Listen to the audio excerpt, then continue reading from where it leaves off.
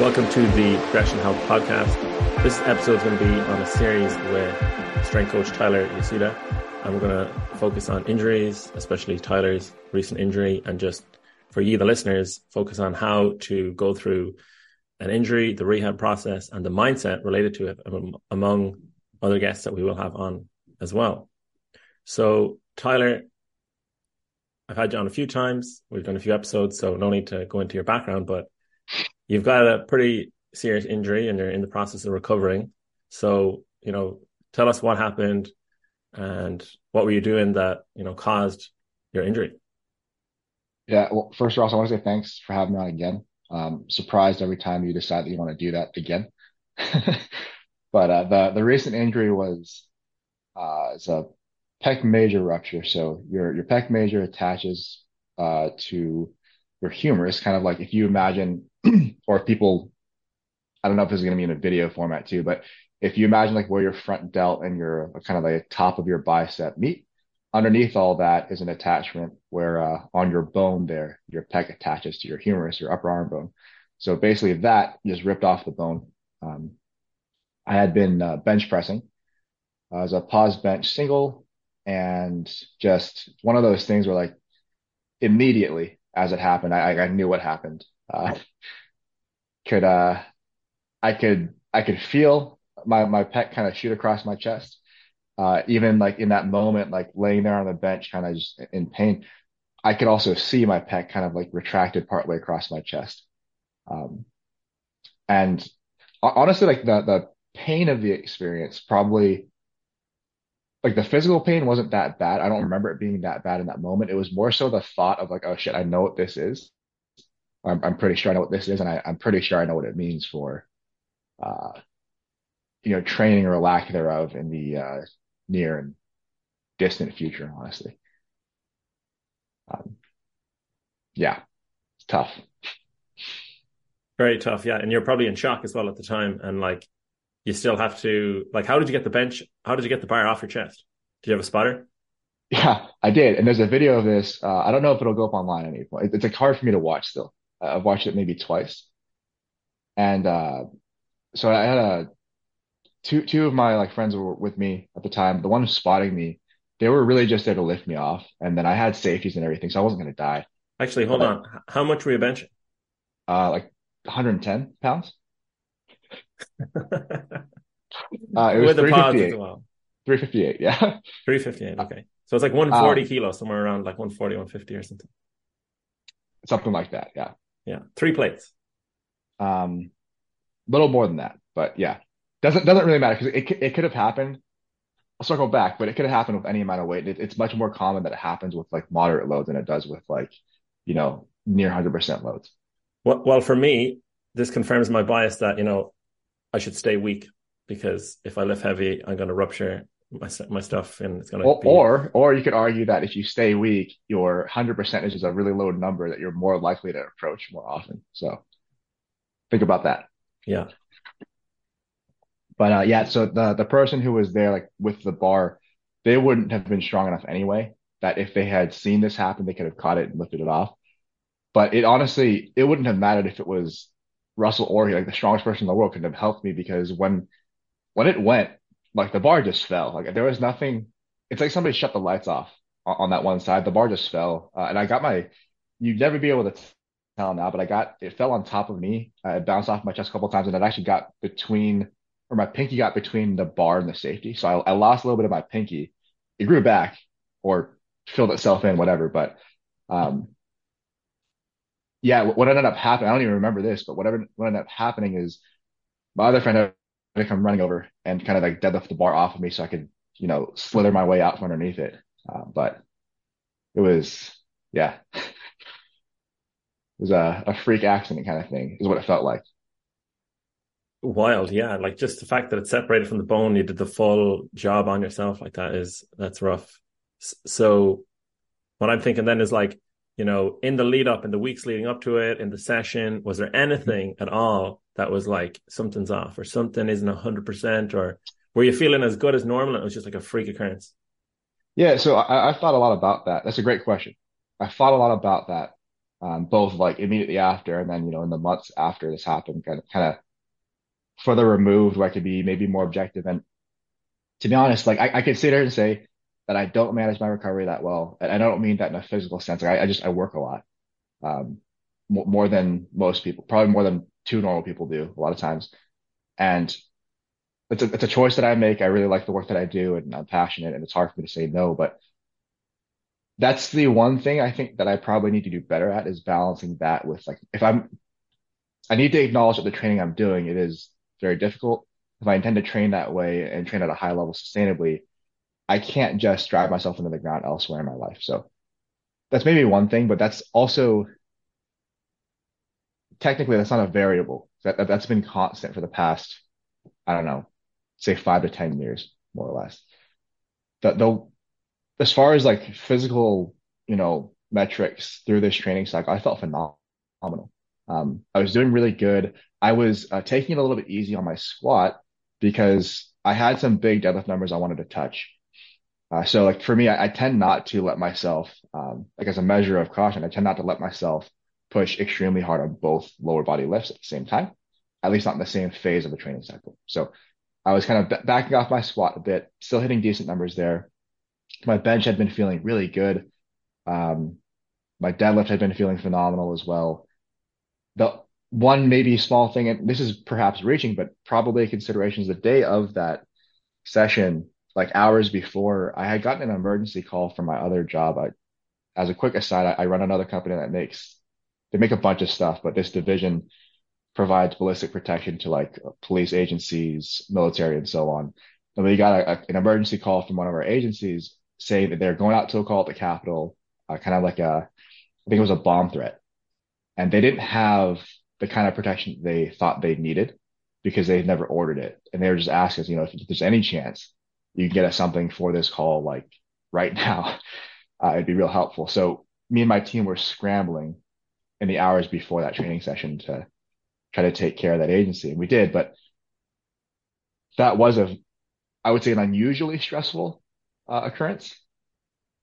And I have to guess that kind of like mental stress or just the chaos of that day leading up may have had some effect on conditions leading in. But again, I think that's reaching. I think even like that stress being there, like I've done more with less, I would say. There's been days where I felt much worse or like was by all accounts in much worse condition and not ripped my pec off my humerus. So I think it's just a combination of maybe conditions, but also there's a certain level of risk we accept. If you're going to perform at an extremely high level of anything, you accept some risk and it's kind of always going to be there. You do what you can to mitigate that risk, of course, but it exists and we kind of have to be okay with things going how they might. So maybe I'm the just, I was gonna say just lucky enough. Maybe I'm just unlucky enough that it ended up being a perfect combination that day, right? The perfect storm, yeah.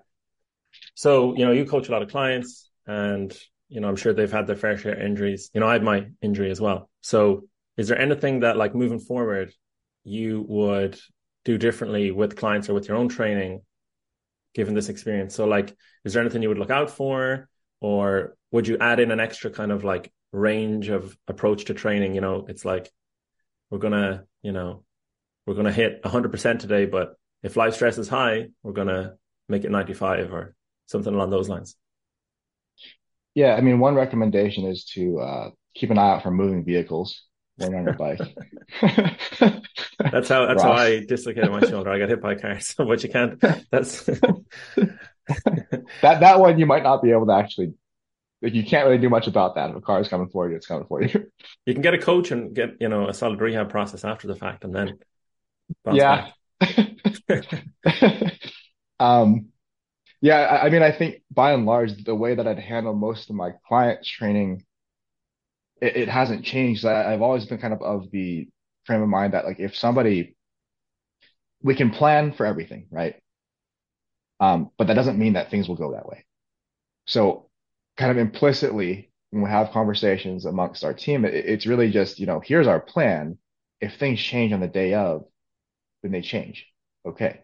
The problem with that though is sometimes, like especially like more novice athletes, they will take that to mean, okay, I might max out when I'm not supposed to. Um, but more experienced lifters take that as, okay, if there's a day where I'm supposed to hit, this range and it's just not there, because, you know, whatever their kid is sick or, uh, tough day at work, got an argument with the wife, whatever it is, right? Then yeah, you auto regulate down. You save it for another day, like live to lift another day, rather than just trying to power through. But that's so hard. Like I admit that is very hard to make the determination because there are plenty of days, you and I both know this, plenty of days where you go into the gym, not feeling ideal, crush it anyway, right? And those are like fond memories where you can Or look even back have on them. a better session. Exactly. Yeah, exactly. Yeah. And then like you hold on to that because if anything, it's like evidence to you that, in whatever context, whether it's training or elsewhere in your life, that you can do quite a bit regardless of feeling subpar, right? So it's hard to find that balance. And I think the toughest thing here is you can't actually know. Like, I'd like to be able to say, oh, if I did these three things differently, I wouldn't have had this injury. But who's to say that it wouldn't have been the next week or the week prior or a year later? Um, we can't know. And I think the best you can do really is, you plan reasonably and then you adjust as unemotionally as you can. So in those moments when you're trying to adapt based on conditions, you do so. Um, I like to tell people like, if you can't get a hold of me, for example, you think to yourself, not like, what do I want to do now, but like, what would my coach have me do? Or like, what would I tell a friend to do if they were asking the same question about their training? Like remove yourself from that as much as you can to try to make an objectively better choice. Yeah. An unemotional choice.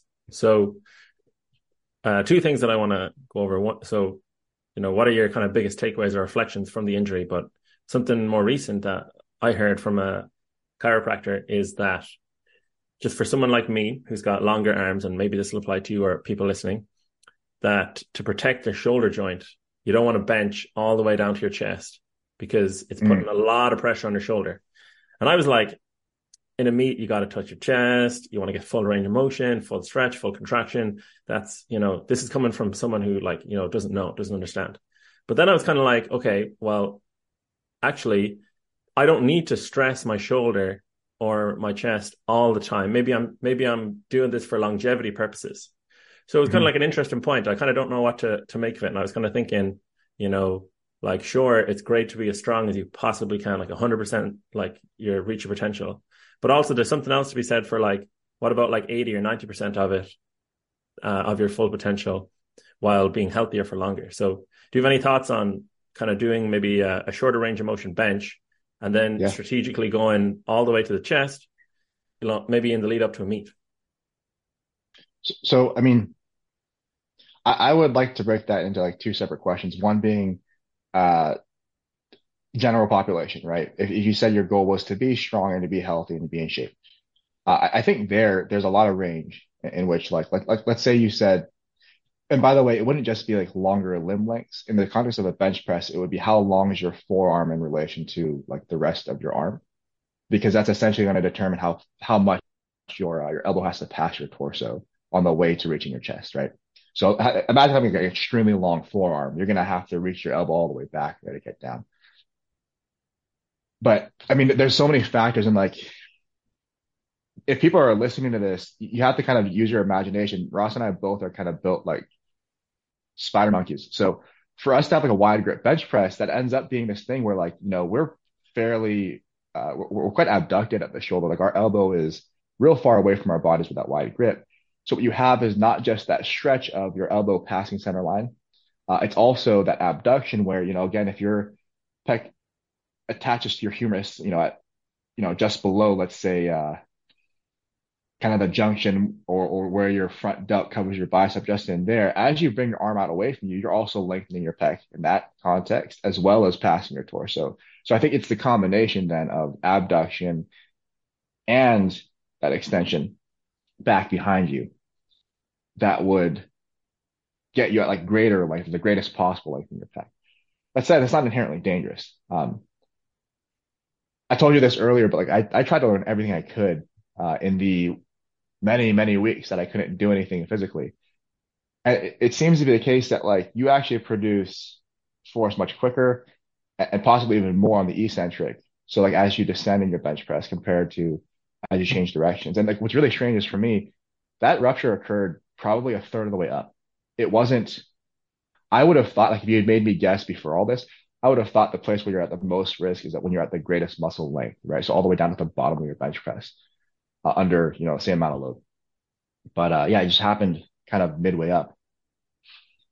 So I think that for Gen Pop, you can kind of do whatever to say, okay, like if you feel safer in the shorter range of motion, okay, fine. But the compromise there is we both know this, there's plenty of research to suggest that longer ranges of motion, so long as you can do so safely, tend to be more effective for building both strength and muscle. And then the separate question is like in the context of powerlifting as a sport, you will be required to reach your chest, right? That's just the rule set. I would actually say it's probably more dangerous for somebody to train in a limited range of motion and extend that range around the time of comp when you are at the highest intensities, right? So what you've done essentially, you've built strength everywhere else through this range, but you've not built strength at that more complete muscle length. So then kind of approaching that limit as you, let's say, taper for a meet, that doesn't seem wise to me. But also in the context of powerlifting and something that if I can return to the sport eventually, something I'll think about very seriously is, are there ways for me to reduce the necessary range at my shoulder or for my pec, within the rules of the sport? So like maybe I just get very flexible and I have like a gigantic arch. Um, Maybe I take a slightly narrower grip so I don't have to have as much abduction, right? So that would be a longer range of motion for me, but maybe it's worth consolidating some of that effort to my front delts and triceps to save my chest from re-injury. But yeah, I mean, as far as the sport goes, you kind of don't have a choice. And I do think it'd be short-sighted to train partial ranges of motion through part of your majority of your off season, only then to return to full range for comp. Yeah, it sounds like you got to really think about how important it is to compete versus, the trade-offs of maybe potential injury. So, Yeah. so speaking of competing and doing a powerlifting meet and just your reflections on the whole injury and like, I guess how long ago it happened as well, actually, that'd be interesting to know and where you're at now. But, yeah, like, for your work with your clients and yourself, it's like, what are your kind of your takeaways from the injury? Because I think it's the first pretty serious injury you've had in, your kind of your lifting career. So I actually, that's not entirely true. I did have grade two tears in my vastus lateralis and my TFL on my left leg, 2014, leading up to both my show season for bodybuilding and then also my first season of powerlifting competition. Um, that one was pretty brutal. Thankfully, it didn't require surgery. That's a big difference. So kind of lengthy rehab, but no surgery for that. This one happened, I want to say it was April 4th. So I am, if I'm not mistaken, about 16 weeks, not quite 16 weeks, post injury. And I got the surgery about 2 weeks after the injury. So I'm 14-ish weeks post surgery. Uh, and I guess the zoomed out question, which is like the first question I asked the surgeon too, like prior to surgery, like, what does this look like for, like, regardless, I understand I have to get surgery. I understand the rehab is going to be a very, very long process. What does it look like for, like, where is the ceiling basically after all this? And I think the most accurate answer is like, we don't know. But my surgeon told me, and this is hard to hear at the time, even now to think about. He told me that uh, he does not think it would be smart for you to return to the kind of training I was doing before. He's like, you might be able to do some push-ups, but bench pressing probably is not a good idea. Certainly not bench pressing at the kind of loads that you were approaching, because, and not to get lost in the details, but the nature of the repair was less than ideal. Like when they went in there, they realized that there are a bunch of different ways you can rupture your pec. So sometimes it's like your tendon rips completely off your bone. Sometimes it is that the tendon itself kind of just splits across. Sometimes it's that the tendon rips away from the muscle, right? Any of these, can be fixed more or less in the same manner. what happened for mine is that basically it wasn't the tendon ripping off the bone; it was the tendon separating from the muscle. But what was left of the tendon that was still attached to the bone was just obliterated, like they couldn't use it. So they ended up having to suture essentially the distal end of my pec, like the muscle tissue, with what tiny little bit of tendon there was left. They had ended up having to suture that to anchor it on my bone. So less than ideal repair. So basically what he's saying is you'll likely get to a point, like if you train how you might get to a point where you can produce the same amount of force muscularly. But that's not the question. The question is, will the attachment hold that amount of force? Um, and it's one of those things like you don't know until you find out, and finding out means breaking it all over again, right? So still, I guess the question or the answer to that question is that we don't know where that ceiling is. And the recommendation from the surgeon is, probably don't try to find out. Separately, my PT and care team, they feel a little differently. They're a little bit more aggressive in their approach. They're determined as I am to try to see. We'll do everything as wisely as we can, but we do kind of want to see how close I can get, or maybe best case, I surpass where I was before. That would be great. But the fact is, we don't know, and we won't for many, many more months. Wow. So initially I was like, well, I did a similar thing to my shoulder with like a grade 3 dislocation. I came back, I did a powerlifting meet after, as we had planned to do. So anything's possible. And then I'm kind of like, what if you were to re-injure yourself again? Would it be worth trying, Like if you thought that could happen, if that's a real possibility, would it be worth going through it again just to figure out? Yeah, and it's a heavy question because like as much as I've enjoyed competing and I've enjoyed, touching some really heavy weights. I think the value of that pales in comparison to the value of like just intense training in general for me. You and I have had this conversation a couple of times, like, what if I told you you could never get stronger, you could never build more muscle? It just became physically impossible. Like, would you still train? And in these conversations, like my answer to that question has always been yes, I would. If nothing else, just for the benefit it gives me, mentally, emotionally. Um, and to have that taken away because you so desperately wanted to pursue that top end strength or that record, or first place at a local meet, whatever it was, seems a bit silly to me, you know. But I understand that not everybody feels that way. Like to some people that I coach, even it really is like they do this because they want to win, and that's like the main motivation. And I don't think there's anything wrong with that. Yeah, some people are more motivated by the top end achievement. So, that's where the individual variance comes in. So just in terms of having a surgeon, having a physical therapist, maybe some people might have had surgery on something and didn't do the physical therapy. What is the difference between the advice you got from the physical therapist in more detail and the surgeon? And, what are the kind of the benefits of both of those? Do you think they're both essential for a very serious injury like yours? Oh, absolutely. Yeah. So I think the surgeon, and he acknowledges this pretty openly, like his expertise is like, let me fix this thing. His lane is not, let me show you how you're going to get back to like living normally afterward. He gave me a kind of a really rough outline of what to expect post-surgery as far as like ranges of motion and where I should be at checkpoints and stuff. But it was based on a rotator cuff repair. So it's not like he'd never done a pec repair before, but it's a very uncommon injury. So his recommendations were loosely adapted from a more common injury. But he admits, that's not specific. And I'm going to refer you to PT anyway, because that's their job. Right. And then even within PT, I hate to say this, but like the first PT I went to, they just, they were very nice. They're passionate about their job. But they didn't know enough that they would have been helpful. Um, and it was a bit disconcerting. But thankfully, being in this world that we are, I think you and I are both fairly well connected. I reached out to one of the first calls I made actually. It's our old friend Cherie. I called her. I told her, hey, I'm pretty sure I ruptured my pec. what should I be doing? Like I'm talking like minutes after I rushed my pec, by the way.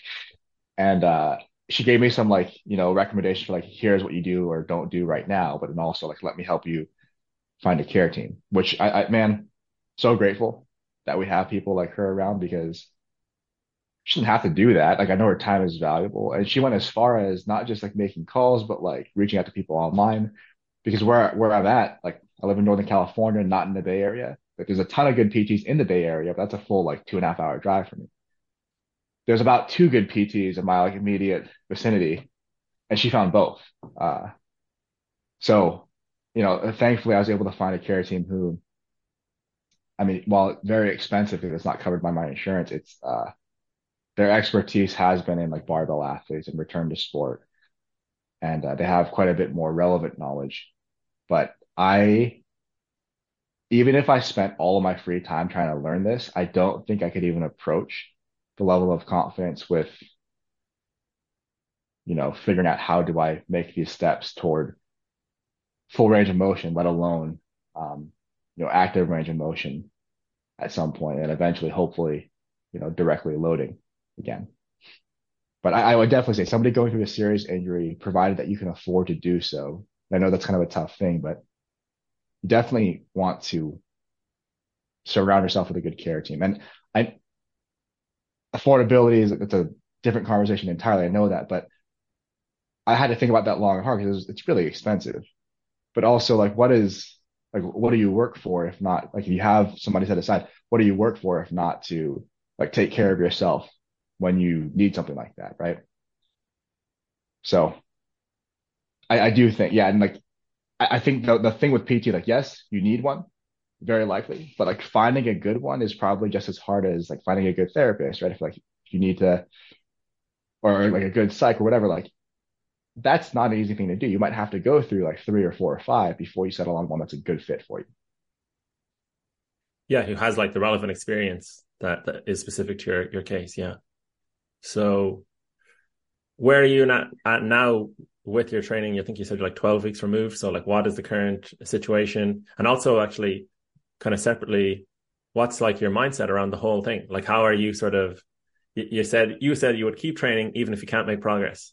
So you're actually in the situation now. You can't progress your top end numbers. So the whole mindset side, psychology, how are you managing like your mental health through the whole thing? Because I know for my injury, the minute I was injured, it was like pretty depressing. It's almost like exercise is a medication, and I take it as such. It's like a non-negotiable, and I do it sort of obviously to feel physically stronger and to be physically fit, but also to mentally be strong. Because I do difficult things in my workouts, and then that tells me, oh, I am actually more resilient or capable than I sometimes fool myself into believing. So yeah, just the mindset, mental health side of it as well. What's going on there? I've lost all my marbles. I fully just gone crazy. You've become a cat uh, person. You've just I mean, that happened before, so oh, too late for yeah. that. Um, yeah, man, I fully honestly like the the weeks immediately following the injury and around the surgery were really hard. Um, because I couldn't train at all for like at all, like no activity whatsoever. That's the most time I've taken off of training away from exercise since I want to say as far back as like being a teenager. There's never been a time that I've been that inactive. So it was really hard for that reason. There was post surgery, especially like that surgery was real painful. Like they warned me, and I was like, it'll probably be fine. But like that's no joke, man. I was on like the maximum dose, maximum frequency of pain meds for like 2 days, and it felt like I was doing nothing for the pain. And just even getting back into the gym. So like I was able to kind of get back into the gym maybe a few weeks post surgery, but like what I could do was so limited. Like I had to have people like literally like hold my body or my arm in place for me to move, just like my forearm to be able to do like a very light like tempo bicep curl kind of thing. And I had to see one of my clients asked me about measurements like how much have you lost, and I didn't want to check.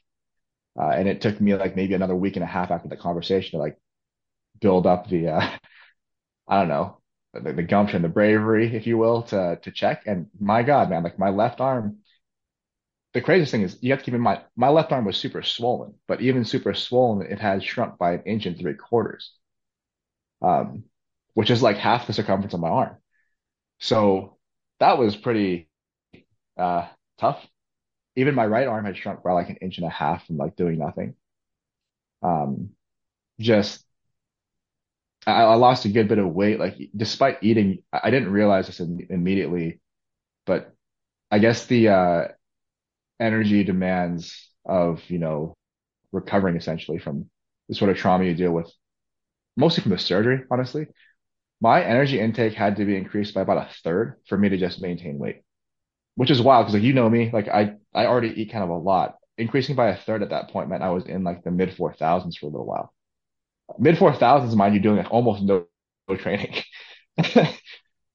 But yeah, I mean the training stuff that was tough for a long time. Very gradually, I eased back into like as recovery allowed more, not even normal training, but just like more intense training. So like nowadays, now what, 14 weeks post surgery. Um, I was recently cleared to deadlift at a pretty low percentage. So like very, very carefully. I can run at a low intensity.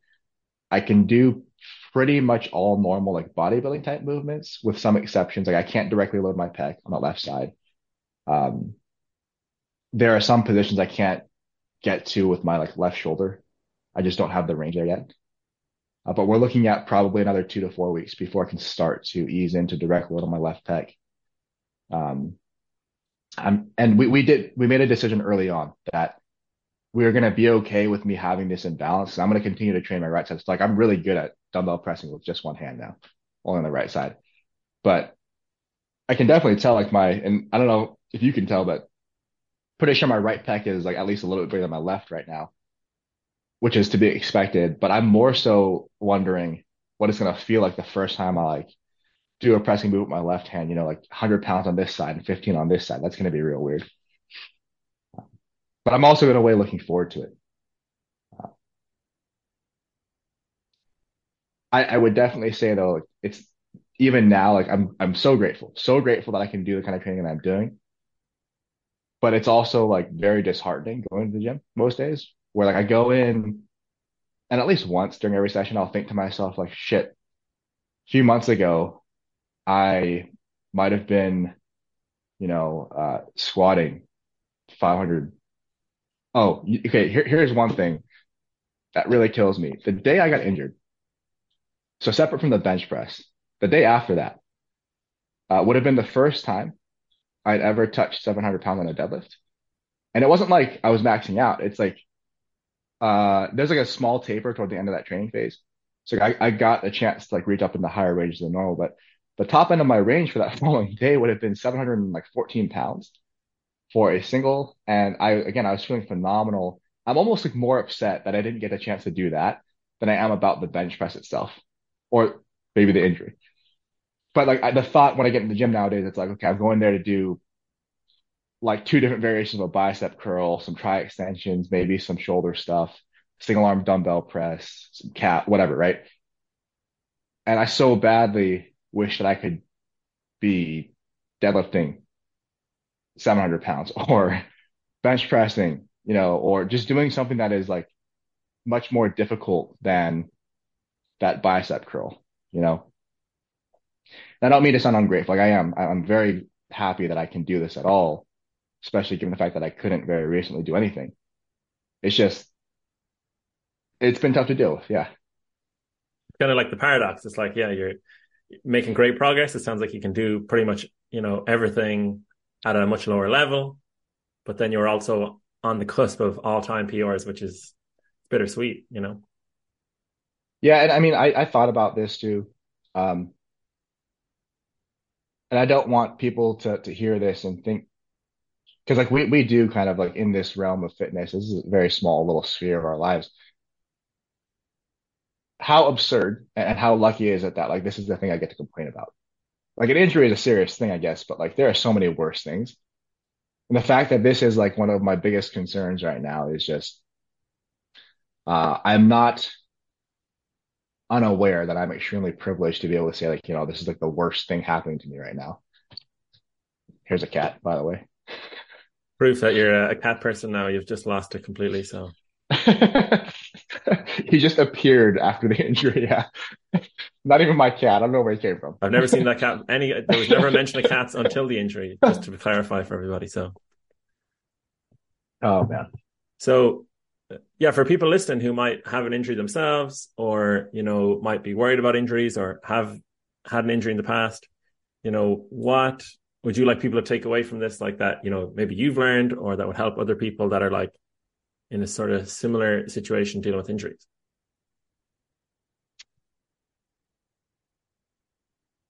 I guess on the training front, kind of like we said earlier, like if you're going to pursue a high level of performance in anything, you are accepting a certain level of risk. And I don't think it's fair to say that, like powerlifting is exceptionally risky. Uh, the data suggests that the incidence of injury in powerlifting is um, not as high or possibly significantly less than some other barbell sports. Uh, and I'm not like, throwing stones at other sports. It's just that there is serious risks. Like even if you were like a high level runner, that risk exists as well.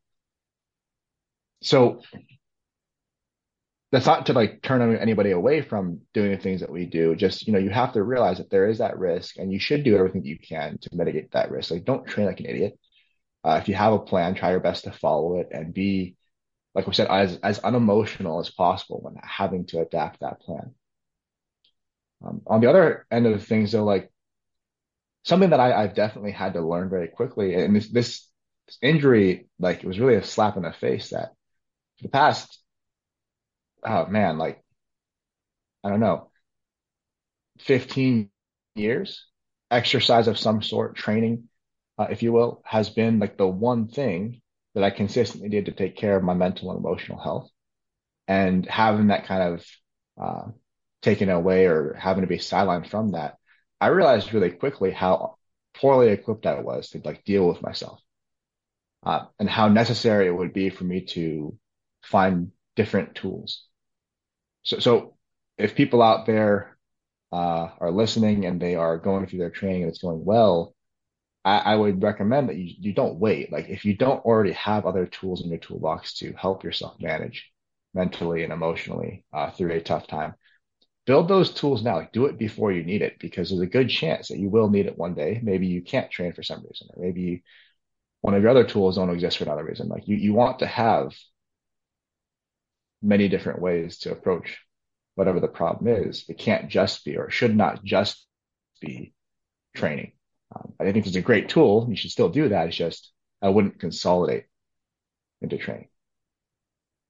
Yeah, that makes me think of a really interesting documentary about the Olympics. It's the price of gold and just the price of being a successful athlete, and like especially the mental health side of things. And Michael Phelps in it, he talks about that. But yeah, it also makes me think about the idea that like maybe it's a bit too pessimistic, but it's kind of just like, yeah, injuries and pain are like a very natural and like necessary part of life.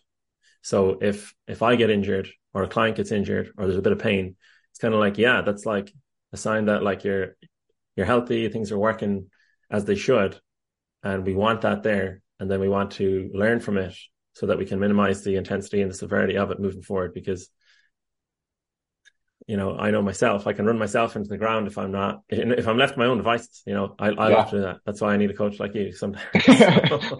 So I've seen you do that a handful of times. Yeah. Yeah. So I need a plan to follow. I need accountability, and otherwise pain, it becomes a much bigger part of the process than it needs to be. But again, it is a part of the process. So yeah, I think that's some really good points. Perhaps our biased perspective, but it's almost maybe, you tell me if you disagree with this, but it's almost like you're going to be in pain from something in your life, no matter who you are, no matter what you're doing, there's going to be some pain somewhere. Uh, Maybe it's a good idea that that pain is the result of the pursuit of greater fitness, greater health, strength, what have you, right? So again, if that pain is going to hit you from somewhere, why not have it be something that allows you to, by and large, be a healthier, stronger individual? I don't just mean that in a physical sense. yeah, the mental health benefits of exercise are like probably the biggest thing, really. Sure, it's cool to like be able to lift heavy or feel strong or fit, but yeah, the Yeah, mental Ross would have been benefits. institutionalized years ago, if not for fitness. Day one, just yeah, you throw it away. So if someone, is in a similar situation where maybe they think they might be on the verge of like injury, or they're just kind of not sure about how to manage their training, and they think like, oh, I've injured myself in the past, I'm afraid of re-injury. What would you say to someone like that who has kind of fears around an injury or re-injury? Oh man, that's tough. And I think that I would have a better answer for that, months down the road as I have a chance to approach more serious load in that injured pec. But I've had some of these conversations with people who've had more experience than me. They tell me that it's not uncommon for you to be almost like gun shy, like to be physically ready to um, kind of re-enter and ease yourself back in, but not to feel mentally prepared for the same. Um, my imagination is basically that if you're going to do it, you almost may need to like delude yourself into confidence, because if you approach something like that with that sort of anxiety and questioning yourself, you probably are only increasing your risk of performing poorly, if not perhaps re-injury. Um, it's like we've said before, like between you and I have said before, like, coming into a tough lift, tough session, whatever, you need to get yourself to a point where it's a foregone conclusion. Like, you can hit these numbers, you can do that lift, whatever it is, you can get through it, no problem. Even if that may not end up being true, like you go into the session that way with that mental approach to give yourself the best chance possible of performing properly. I'd imagine it's the same thing, in the face of that fear and anxiety post injury. I imagine that's quite similar. As far as like being on the verge of injury, I think that's so hard to tell. Um, there are some obvious ones, like, if you feel like just generally run down, if your training numbers are not matching your predictions as far as like how you should perform. Um, if you are just like chronically sore and you feel beat to shit, like there's some obvious ones, like, yeah, just like we talked about, you have to be able to and willing to adapt your training as needed, regardless of how tied you were to your plan. But I think being unemotional about that is necessary, but it's also very difficult. And that is why there is so much value in, if not hiring a coach, then at least having people who are very familiar with your training, who can help you make less emotional decisions. But I mean, shit, you and I both know, Ross, like even with a coach, it's not always the easiest thing to make the right choice or to manage the emotional aspect of some of those choices. Absolutely, yeah. Like somebody who is set on pursuing a certain approach is going to do that with a coach, without a coach, with two coaches, So, so sometimes it's just people need to go through it as part of the process. They need to, for example, I needed to sort of run myself into the ground to realize that's not effective. Yeah. Is So, there any part of you that's almost like, can you look back on some of those experiences gratefully, like considering what you've learned from them? so I think what you're referring to is like, say, I was working with Tyler in January and I was like running myself into the ground and I thought I had mono and I was kind of down and I was training consistently, but I was kind of overdoing it by doing intense weight training and also running. And it's funny because I kind of have this bias of always wanting to improve and to progress and, the next thing, almost like shiny object syndrome or something. So yeah, very like childish almost. But looking back, it's like, yeah, the fact that I'm able to train consistently now and that I feel fit and I feel like a more mature athlete or just health professional or person who pursues health as a hobby, I'm so grateful that the side effects of being burnt out and mentally fatigued, are just greatly reduced. Like I feel like I'm in a sustainable place right now, which is, it's kind of like I'm kind of set off air. It's like I'm in a place where I'm making boringly consistent progress. It's like just very incremental, very small, but like it's kind of like the stock market, for example. They say it increases by like whatever 4% a year or something like that. But it's not very sexy, but it works. And yeah, I'm just really happy to be here, given that I was running myself into the ground, and I had multiple visits to the doctor being like, I don't know what's going on. And it's like, yeah, you're doing too much. So just slow it down and give yourself a break. So Where do you think that comes from? I think we're similar. You and I are both similar in that respect. Like we're probably more prone to running ourselves into the ground. But why? Why are we like this, Ross? this is a whole other podcast. And Perhaps you're right. yeah, yeah. But what I like to think about a lot is I have a friend who's a developer, and he's like, I want to know the why. I want to know, why is my weight, for example, jumping around all over the place? And I'm like, a lot of the time, I'm like, let's just scrap the whole idea of figuring out exactly why, and let's just try and focus on responding as effectively as we can. Because you might not ever know the why, and the why might not actually provide us with the information we want, but the response is what we can get really good at, Yeah. So maybe that's kind of like a bit too reductionistic, but I think, our ability to respond, we can always work on that, but we can't really work on our ability to be like able to figure things out, because life has got so many surprises. So I just like to respond to my craziness more effectively each time it happens. And get a second opinion as well, actually. That's a big one, getting a second opinion on, hey, do you think this is sustainable? Do you think this is a bit unreasonable? What do you think? Or saying it out loud even, because, you get caught up in your own head and you're like, oh, this is a great idea. And it's like, did you ask anyone else about it? Did you get a second opinion? Yeah. The basics.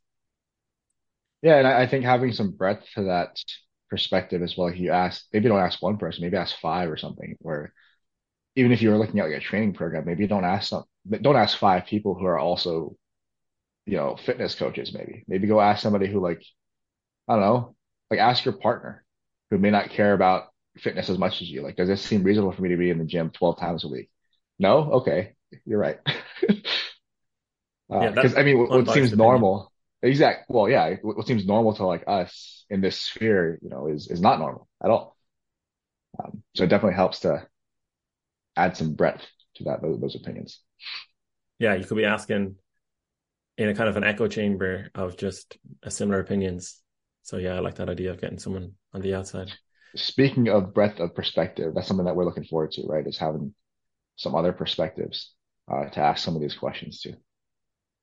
100%. Yeah, getting some experts on. So that will be another part of the series coming up down the line.